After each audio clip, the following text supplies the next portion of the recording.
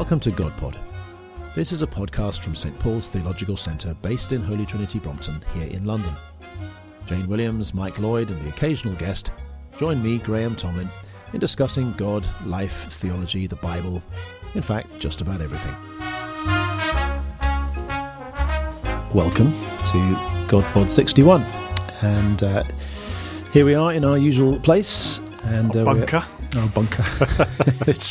It would be very dark in here if it wasn't for the lights. That's true of many places, isn't it? Really? No, not when you're outside. Well, but we're not outside. Natural light. If it weren't for the sun, the universe would be quite dark. It would be. That is true. So today we have myself, Graham Tomlin. We also have Michael Lloyd. We do. Hello. And Jane Williams. Hello. And we have a guest today, and we're delighted to welcome Dr Michael Ward. Hello. Or the Revd Dr Michael Ward, we should say. Is that right? Yes, I suppose so, if you want to be formal. Exactly. Although you obviously don't. Most people call me Spud. They do, Why? actually. Oh, that's a long and Very complicated story. But this is- what to do on air. This is the Godpod. We're very formal here, so we shall call you something official. Okay. Anyway, Michael, it's great to have you with us.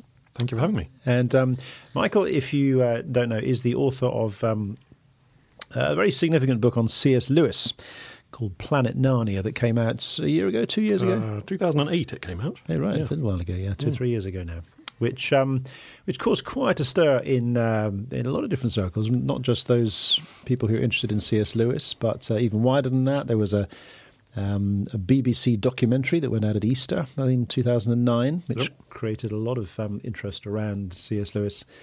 And so we may well talk a bit about the book a little bit later on, Okay. and how it goes. And I think there's another one that's come out quite recently. Is that right, Michael? Yeah, Planet Narnia was quite long and detailed, and a lot of people said to me, why don't you shorten it and simplify it a bit for a more popular audience? So I've just brought out a more accessible thing called the Narnia Code. Which is to Planet Narnia what the Good News Bible is to the Bible. That kind of thing. Is that the idea? Yes, it has some It's nice got pictures. Yeah. Yes. Yeah. Not very similar to the Da Vinci Code, does it? Have Hopefully nothing like the Da Vinci Code. No, same no. page-turning I'm thrill to afraid it. we did, model the title on the Da Vinci Code, obviously, Exactly. but no, I think there's a little bit more serious Yeah. grounding to the Narnia Code. Exactly. So Godpod 61 is going to be focused around C.S. Lewis. And Mike, it's one of the questions to start off with is, C.S. Lewis is, wherever you go in the world, in the Christian world, people read C.S. Lewis and appeal to him, and he seems to relate across a wide range of Christian backgrounds and churches. And it'd be interesting to know, why you think that is, why you think he quite uniquely in some ways has this really eclectic appeal across the whole of the Christian church. Well, I think it was quite a deliberate stance that he adopted, actually, in his Christian writings. Mere Christianity, which was originally a series of radio broadcasts that he gave during the Second World War, was very deliberately kind of situated so that it wouldn't appeal to any one particular denomination or Christian tradition. That's the whole reason behind the title, Mere Christianity. Yeah. It's supposed to be the broad central tradition which has been believed in all places by all people at all times. And why he did that? Well, partly I think it was because, he was giving broadcasts on the BBC and didn't want to be too sectarian, because he had a national audience to consider. And partly I think he would have been like that in any case because that was the way he tended to think. He was quite a comprehensive thinker, quite a unifying thinker, tried to bring things together rather than forcing things apart too much. And his own background, having been born and raised in Belfast, which is one of the most religiously divided communities that you could find anywhere, I think that had taught him, how terrible it is to divide unnecessarily on religious lines. Do you think? Is there? Obviously, there's a clear sort of strategy from his point of view, but other people have tried that, and it hasn't always worked. In other words, to present this is sort of basic Christianity that everyone grasps, but not everyone would necessarily sort of buy into that. And so there must have been something in his skill at doing that has meant that he succeeded where others have failed in presenting a kind of essential Christian version of Christian faith that other people can, that all kinds of different Christians can relate to. Do you have a sense as to what that particular skill was and what it was about his presentation of Christian faith that worked in that way? Well, I think in Lewis's case, it wasn't just a kind of rhetorical strategy. It was a deeply felt, deeply believed position that he had, and as a person himself, he was not easy to pigeonhole. His own friendships were formed amongst a very disparate range of people. Anglicans, Roman Catholics like Tolkien. One of his best buddies was a guy called Owen Barfield, who was an anthroposophist, whatever that is. Not many of them around these days, are there? As well as plenty of letters. We'll get letters. as well as plenty of non-Christians and people from other faiths altogether. Do you think it's significant that he doesn't speak as a churchman in that sense? He wasn't ordained. That's right. And his primary audience wasn't sitting in a church. Yeah. He was a lecturer and a teacher. Yes. By vocation, almost, wasn't he? Yeah. And whether that's actually part of the skill that he brings to this. I think that's very important, that he wasn't ordained. He wasn't speaking as a minister or a priest. He wasn't representing officially any particular church. He was, as it happens, an Anglican all his life. But, Anglicanism itself, one of its strengths, you might say, is its breadth. At the low end of Anglicanism, you're more or less indistinguishable from Baptists and Methodists. And at the high end, you're not very far different from Roman Catholics, are you? So within Anglicanism, you have this tremendous range.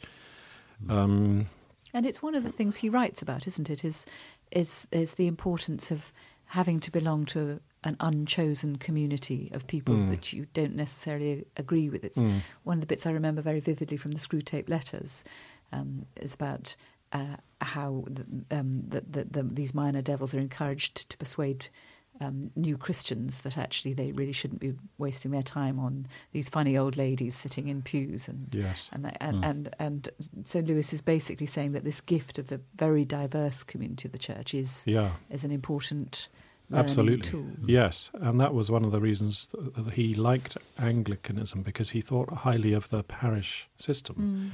That you should go to your local parish church, regardless of how much it might suit your own theological or liturgical tastes, because it was a good discipline. It humbled you and reminded you that as a Christian you are part of Christ's body, which puts you alongside all sorts of people that you might not necessarily, naturally, socially, choose to spend your time with. Whereas associational churches, where everybody tends to be very much more of one particular theological stripe, I think don't reflect that aspect of the church. And there are not many places that we naturally go to that force you to associate with people of different social backgrounds and linguistic backgrounds. And it's expanding of who you are, I think, if you don't simply associate with the like-minded and the socially similar. It can be expanding in very uncomfortable ways, can't it? It's challenging. It is challenging. But I think perhaps it's meant to be annoying. Yes, indeed. Michael, I'd be interested to know how you got into C.S. Lewis in the first place. What was your first encounter? Can you remember the first time you read him? Was it a sort of eureka moment of, yes, this is amazing? And, a lot of people have read C.S. Lewis but haven't gone on to do the kind of study you have. But I'd love to know the origins of your interest. Well, I got into Lewis, I think, the same way that many people do. I had the Narnia books read to me before I could even read them for myself. My two brothers and I used to jump into our parents' bed on a Sunday or Saturday morning, and my mum would read us a chapter or two before the day began. And that was my first exposure to Lewis. And I remember my parents telling me just a little bit about, the double meaning in The Lion, the Witch and the Wardrobe, that Aslan was a bit like Jesus and the White Witch was a bit like the devil, and that kind of piqued my interest because I thought, that's clever. There are two levels of meaning here. So I write a book on the code. Age 5. And little did I realise that kind of 30 years later I would find a third level of meaning. which opened them up in a whole new way. But that was what got me into Lewis, and then I read them for myself when I was a bit older, read his other fiction and his Christian apologetics, did an English degree when I started reading his professional writings. And, the more you explore Lewis, the more you realise he's a vast writer, so prolific on so many different subjects in so many different genres, that he's almost endlessly interesting. And an incredibly good writer. I mean, he's incapable of writing boringly. Yes. And whether you read his science fiction works or his works on English literature or whatever, it always kind of sparkles, doesn't it? I think that's one of the reasons why it's been successful in a way that other people trying to do mere Christianity haven't. Yes. Is that he just writes scintillating. Yes, I remember when I was doing my English degree, reading The Allegory of Love.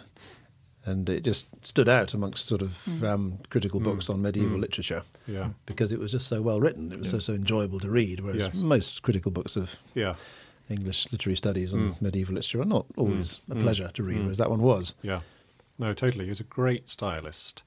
And I think going back to mere Christianity, one of the reasons for the success of that was that it was originally radio broadcasts. It was written in order to be heard and to be taken in through the ears rather than through the eyes. And that's an interesting point too. Yeah.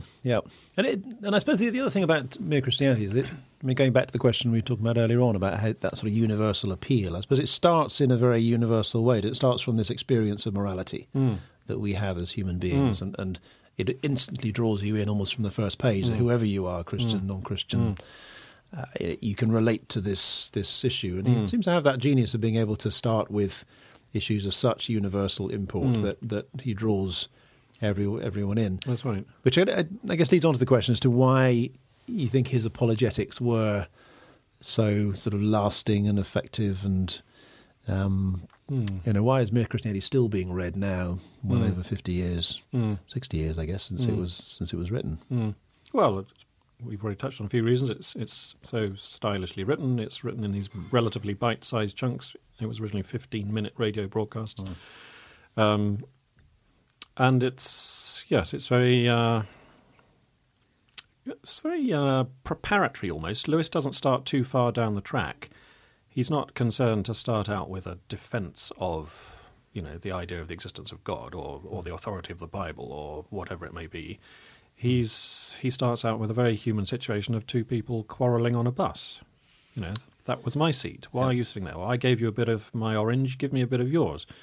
And that's, he just puts us straight into a very recognisable human situation, which he uses then to bring out the question of moral standards. Well, why do we argue with people unless they and we recognise the same kind of overarching standard, which applies to us both?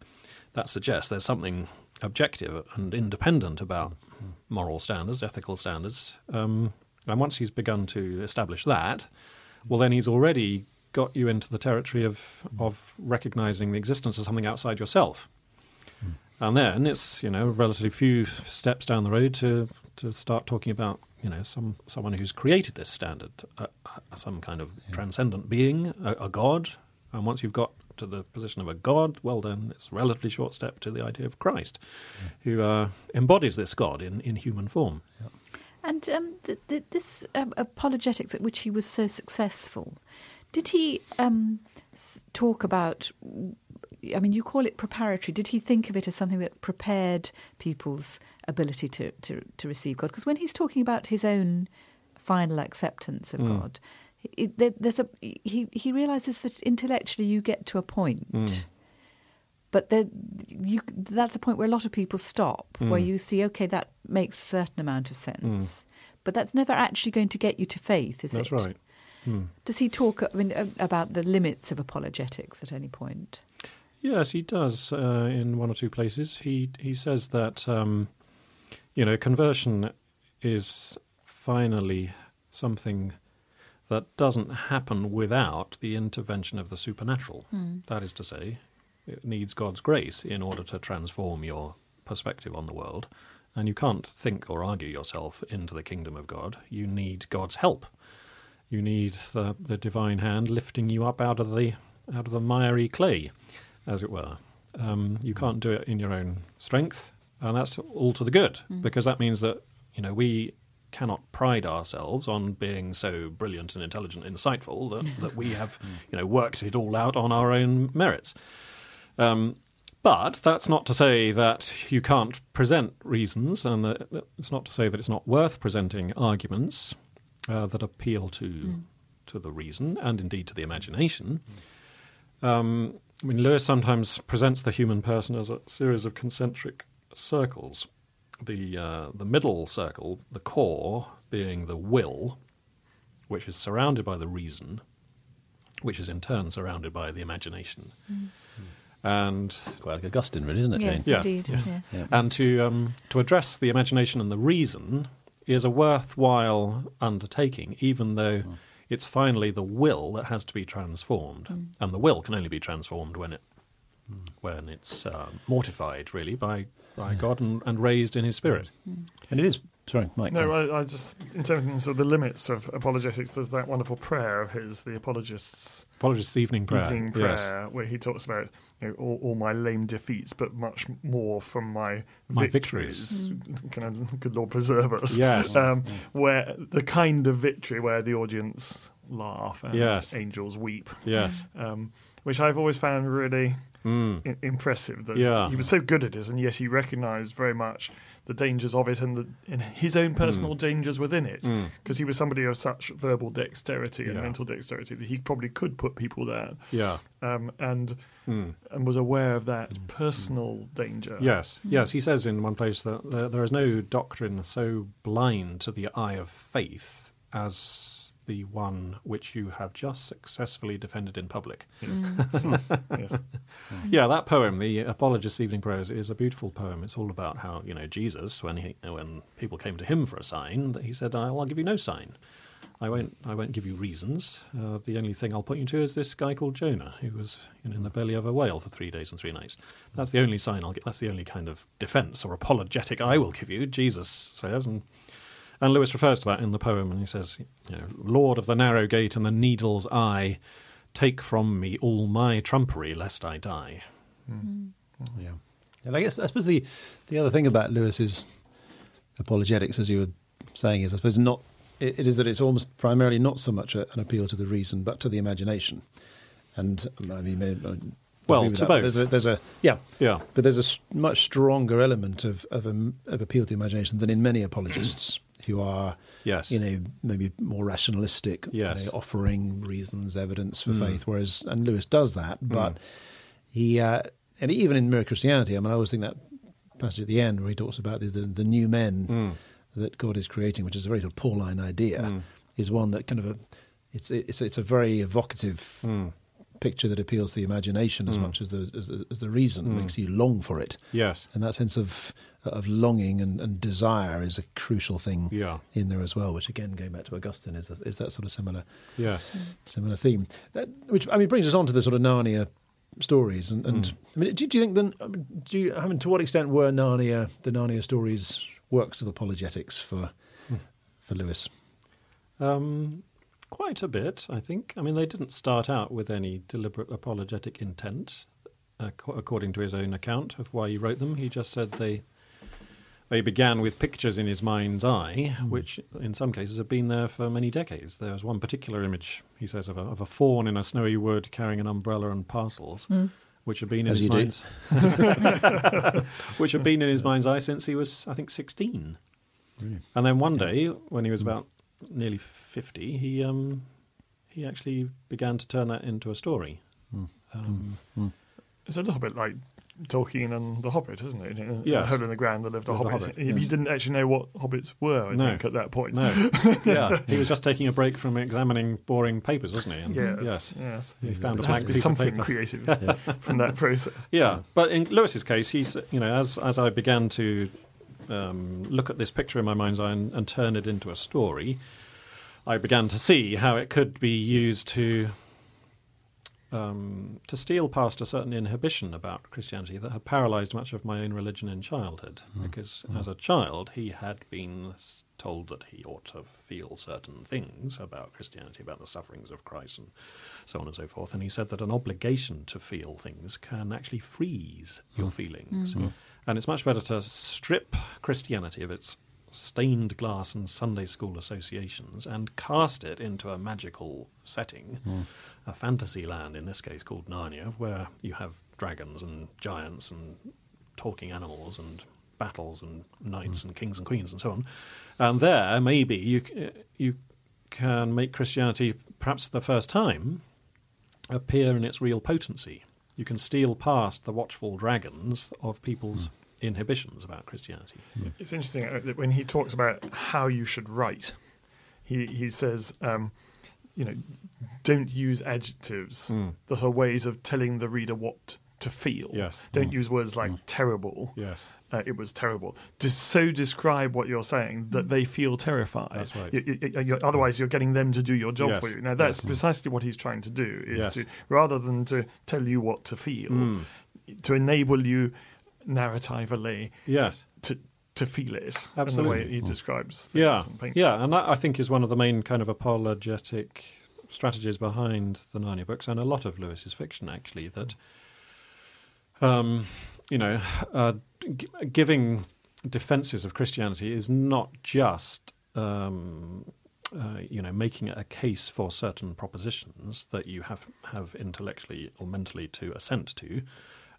It's in large part introducing you to the emotional and imaginative meaningfulness of the Christian worldview. What would it be like to live in a world where certain things were true, and how would you feel as a result of that? So the address to the emotions, I think, is absolutely key in the Narnia books. And I think the other supreme gift that Lewis has, and I don't think he's as great a writer as Shakespeare, but this he could do and Shakespeare couldn't, which was to make goodness attractive. And I don't know many writers who've done that. And Milton kind of famously fails in the sense that Satan is a much more attractive character than God. The Gospel writers did a reasonable job at that, didn't they? Sorry? The Gospel writers did a reasonable job. Yes, but they had the benefit of having somebody they were just describing, whereas Lewis was, in fact... No, it's true. It is true. Creating it. It's famously difficult to make goodness attractive in that way. Yes. I mean, okay, he's drawing on the Gospels. Yeah. But he does it in a way that I think is unique. It'd be fascinating to know a little bit. I mean, for those listeners who haven't read The Planet Narnia and don't know anything about it, it'd be great to know, just if you can, but a sort of brief summary of what it's about, and also how you kind of discover this sort of third layer of meaning as you were talking about earlier on. Yeah, well, like I said, the Narnia books have, for long been recognised as having two levels of meaning. The simple story level, which a 5-year-old child can understand. A level of biblical allegory, which again is fairly simple, with Aslan, the Lion King, being a bit like Jesus, dying and rising in a traitor's stead and creating the world and judging the world, and things like that. What's perplexed many Lewis scholars and readers over the years is why the books aren't more thoroughgoing in their biblical allegory, because there are 4 books out of the 7 where Aslan, although he's like Jesus in various ways, it doesn't seem to be enacting any particular episode of Christ's life or ministry. He just does some seemingly random things. He comes into Prince Caspian, that book, amidst dancing trees, and gives a great war cry, and how does that relate to any major aspect of Jesus' life and ministry? It doesn't seem to connect in the same way that several of the others do. So lots of Lewis scholars have thought, this is a bit odd. Does it just mean that he dashed the books off at random without any forethought or care? Or is there something else going on, something mysterious, something a bit hidden?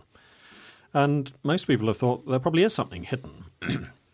But so well hidden, they didn't know what it was. Yeah, well, that's right. There's the sense there's something here that doesn't quite add up.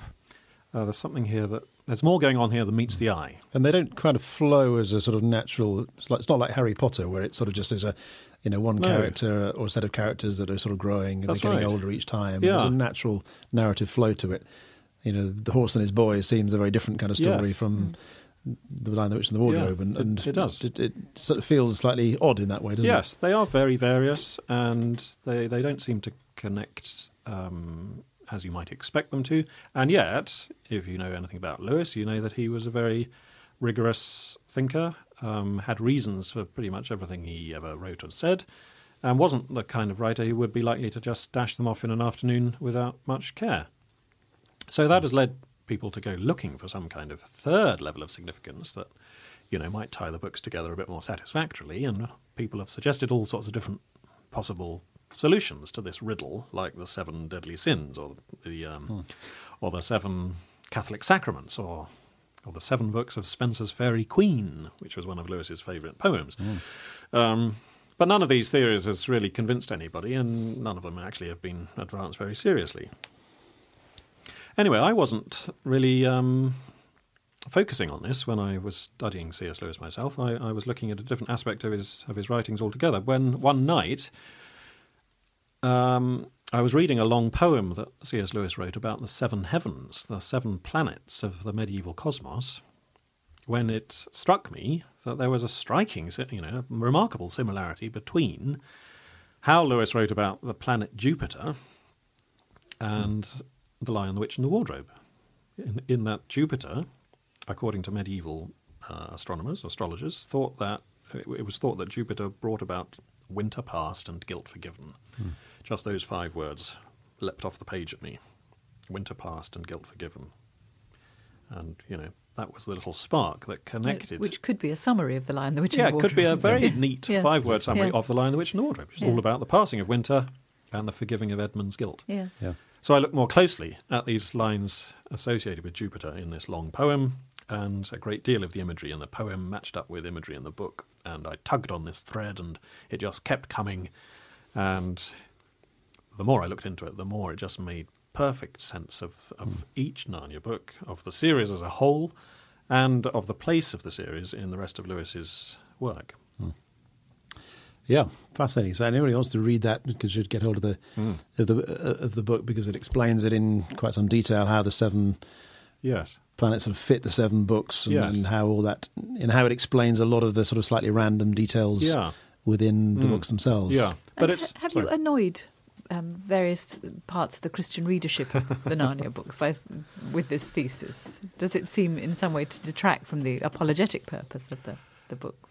I've been delighted, actually, with the response in general from Lewis aficionados around the world. The general response has been incredibly positive and enthusiastic. People are not just persuaded, they are convinced, and they're not just convinced, they're kind of thrilled that these books turn out to be even better than we thought.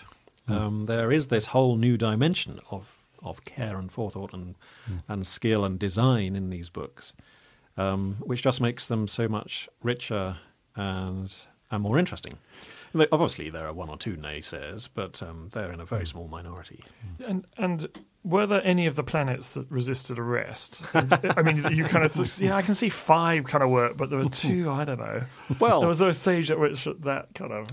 Well, there was, I must confess, but that was only down to my own ignorance, because the 2 planets that I couldn't immediately see a connection to the relevant chronicle with were Mars and Venus.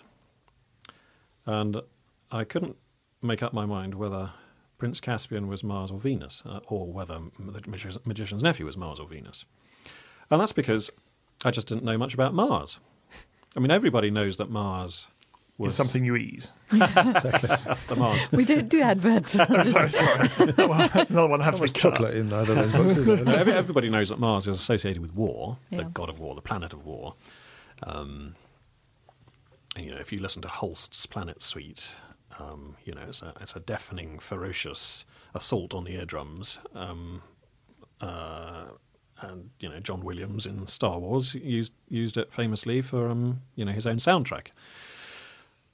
I didn't know that Mars was also connected with trees and forests. Did you know that? Nope. No. Until I began looking into it. The Roman god of Mars was originally a vegetation deity. And in fact, we do know this, though we've forgotten it. because the third month of the year, March, is sacred to Mars in this capacity, because it is in the month of March that the trees come back to life after winter. So Mars was originally known as Mars Silvanus, god of trees and forests. God of trees, yeah. And that is why Prince Caspian is the way that it is. But on the one hand, it's all about knights and chivalry and a civil war in Narnia. But on the other hand, it's all about Aslan waking the trees, Lucy trying to wake the trees coming to the battle at the end of the book. And Narnia has become heavily afforested, hasn't it? That's right, yes. Yeah. And the Telmarines, the usurping Telmarines, are frightened of the forests. Yeah. And so that was just my ignorance. I knew nothing about Mars Silvanus. But when I began looking into it, Prince Caspian suddenly made beautiful sense. I mean, Lewis, of course, would have known about these things. Lewis, with a classical education background, to rival anybody's, knew about that from the age of 6. Did he comment on the planets at all? Did he would have known it, presumably? Do we have any comments by him? On Holst's Planet Suite? Yes. Yeah, he did listen to it and loved it very much. He said it was a rich and marvellous work that moved him very greatly. He liked the Saturn and Mars movements in particular. Didn't think much, actually, of Jupiter, though I've always liked Jupiter especially. So you are different from him as well. Yeah. Lewis thought that folk tune that Holst put at the centre of the Jupiter movement, which has now become a hymn tune. Music on the Godpod, first time. He thought that tune wasn't sufficiently regal for his conception of the kingly Jupiter. And I think it's rather ironic that tune, which is now the tune to the hymn "I Vow to Thee, My Country," has become a real favourite at royal occasions and is sung at royal weddings. And it's sufficiently monarchical for our own royal family, though it wasn't for Lewis. What do you? This extra layer of meaning and significance in the books. What do you think that adds to our reading of it, and how the book works, say, for an ordinary reader? So if you have someone coming to the Narnia stories aware of this extra dimension, this sort of secret code, as it were, that was written in there, that the stories are linked into the 7 planets and so on, what does that add to it? What does it add to the apologetic? What does it add to, how does it change our view of the books, do you think? Well, it's a good question, because in one sense it doesn't matter at all. You can read these books, and indeed you should read these books, without, first of all, bringing to them any knowledge of planetary symbolism. And that's how Lewis intended them to be read. If he had wanted us to treat the books as a series of crossword clues that needed deciphering, he would have given us some more clues. But that's because he wanted to address our imaginations rather than our intellects.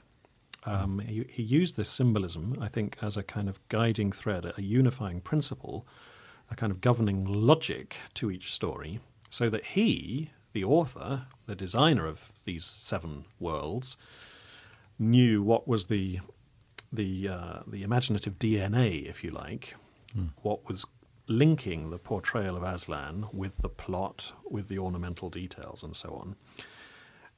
But he wasn't going to present it to us for our contemplation. He just wanted to immerse us in that world, so that we, at an imaginative or maybe intuitive level, would sense, there's more going on here than meets the eye. These things do cohere, they do resonate, there is harmony in this world, even though I can't put my finger on it and say what it is. And that, I think, was quite successful. In that he was quite successful. Lots of people, long before I wrote Planet Narnia, were commenting on this fact about the Narnia Chronicles, that they seem to hang together mysteriously. I had a priest friend who said to me once, the Narnia Chronicles, they're great, aren't they? They're works of mystical theology. And that was before, I'd stumbled across this secret theme. But he had recognised it. He had intuited it. He knew there was more going on in these books than met the eye. And I think that was Lewis's main purpose, that he was wanting to put into his chronicles the same sort of spiritual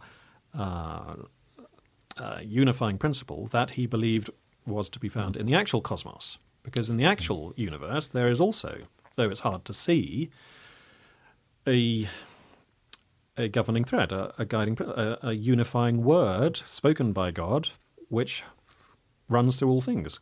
God is the one in whom all things hold together.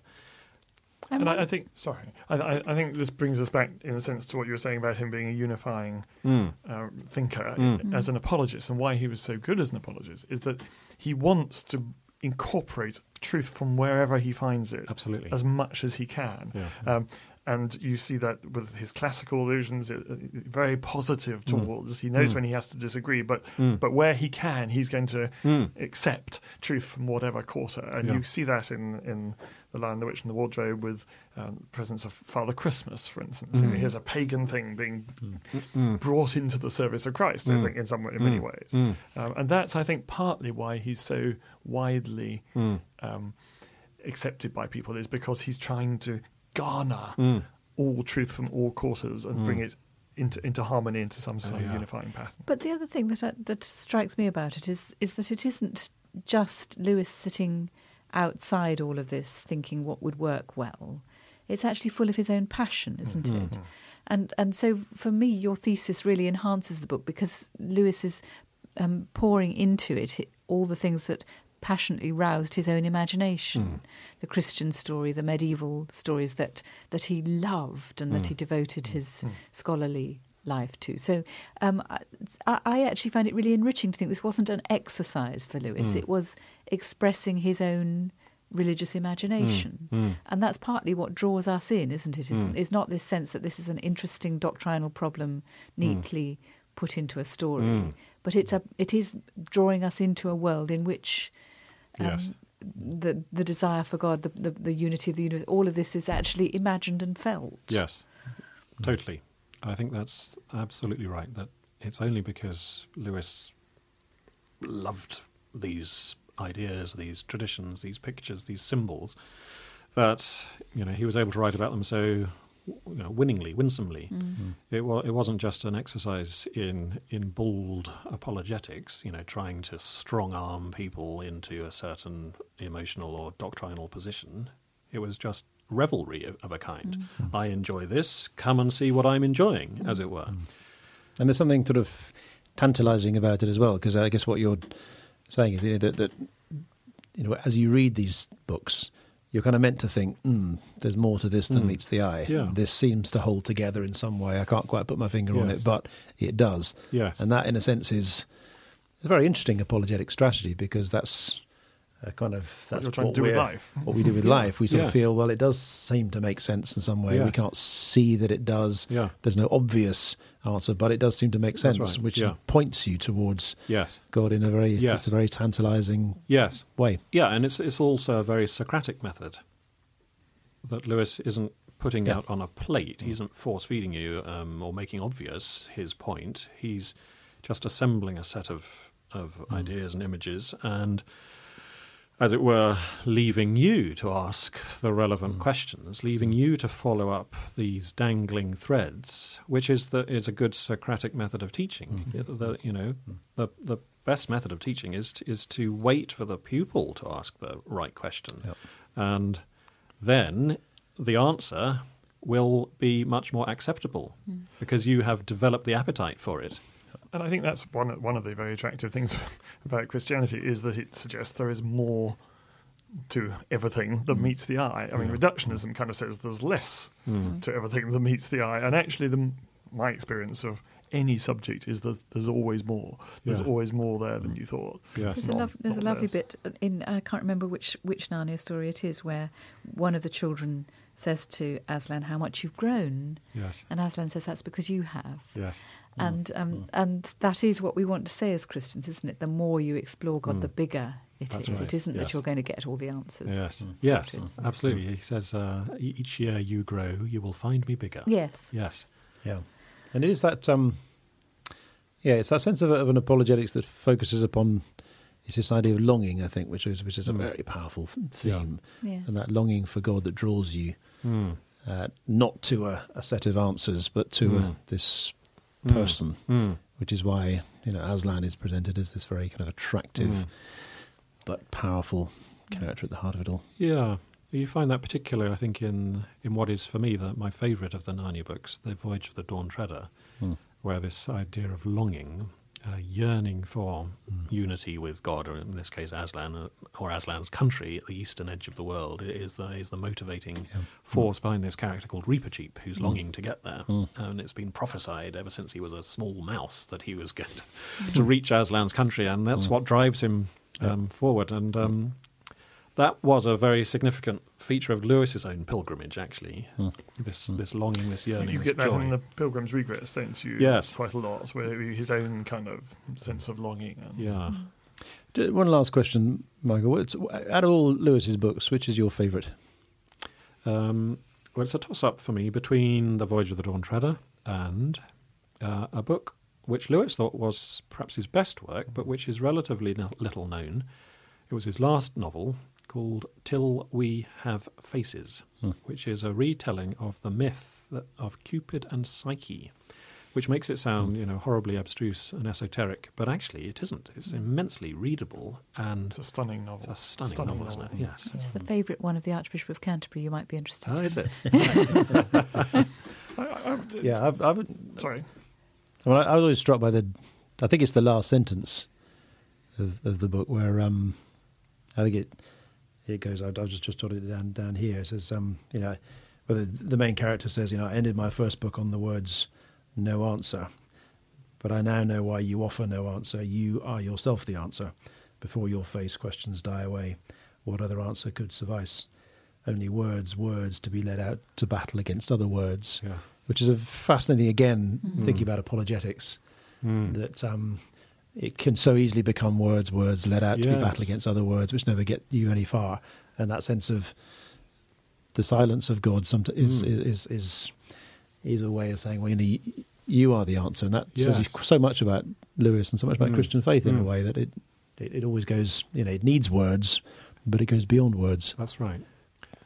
I wonder if I can just do a little kind of personal testimony to Lewis, because he's been very important in my own journey, not just intellectually, but the year before I was ordained, I went through a kind of year of great doubt and depression and sense of the absence of God, I think, such as Lewis talks about there. And I had to decide whether to go ahead and get ordained or not.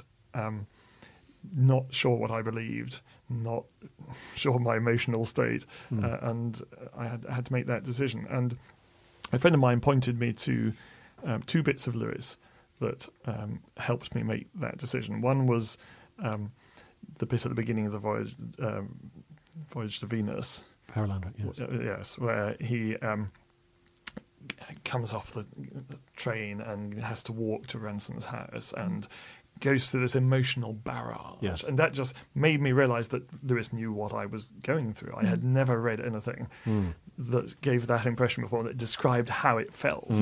And the other was a bit from the Scrutate Letters, where Scrutate says, our cause, i.e. the enemy's cause, is never more in danger than when a human being looks around on a world from which every trace of the enemy of God seems to have vanished, and asks why he has been abandoned and still obeys. And it was that got me to go ahead and be ordained. So he's afraid he's got a lot to answer. You would not be here today. Yeah.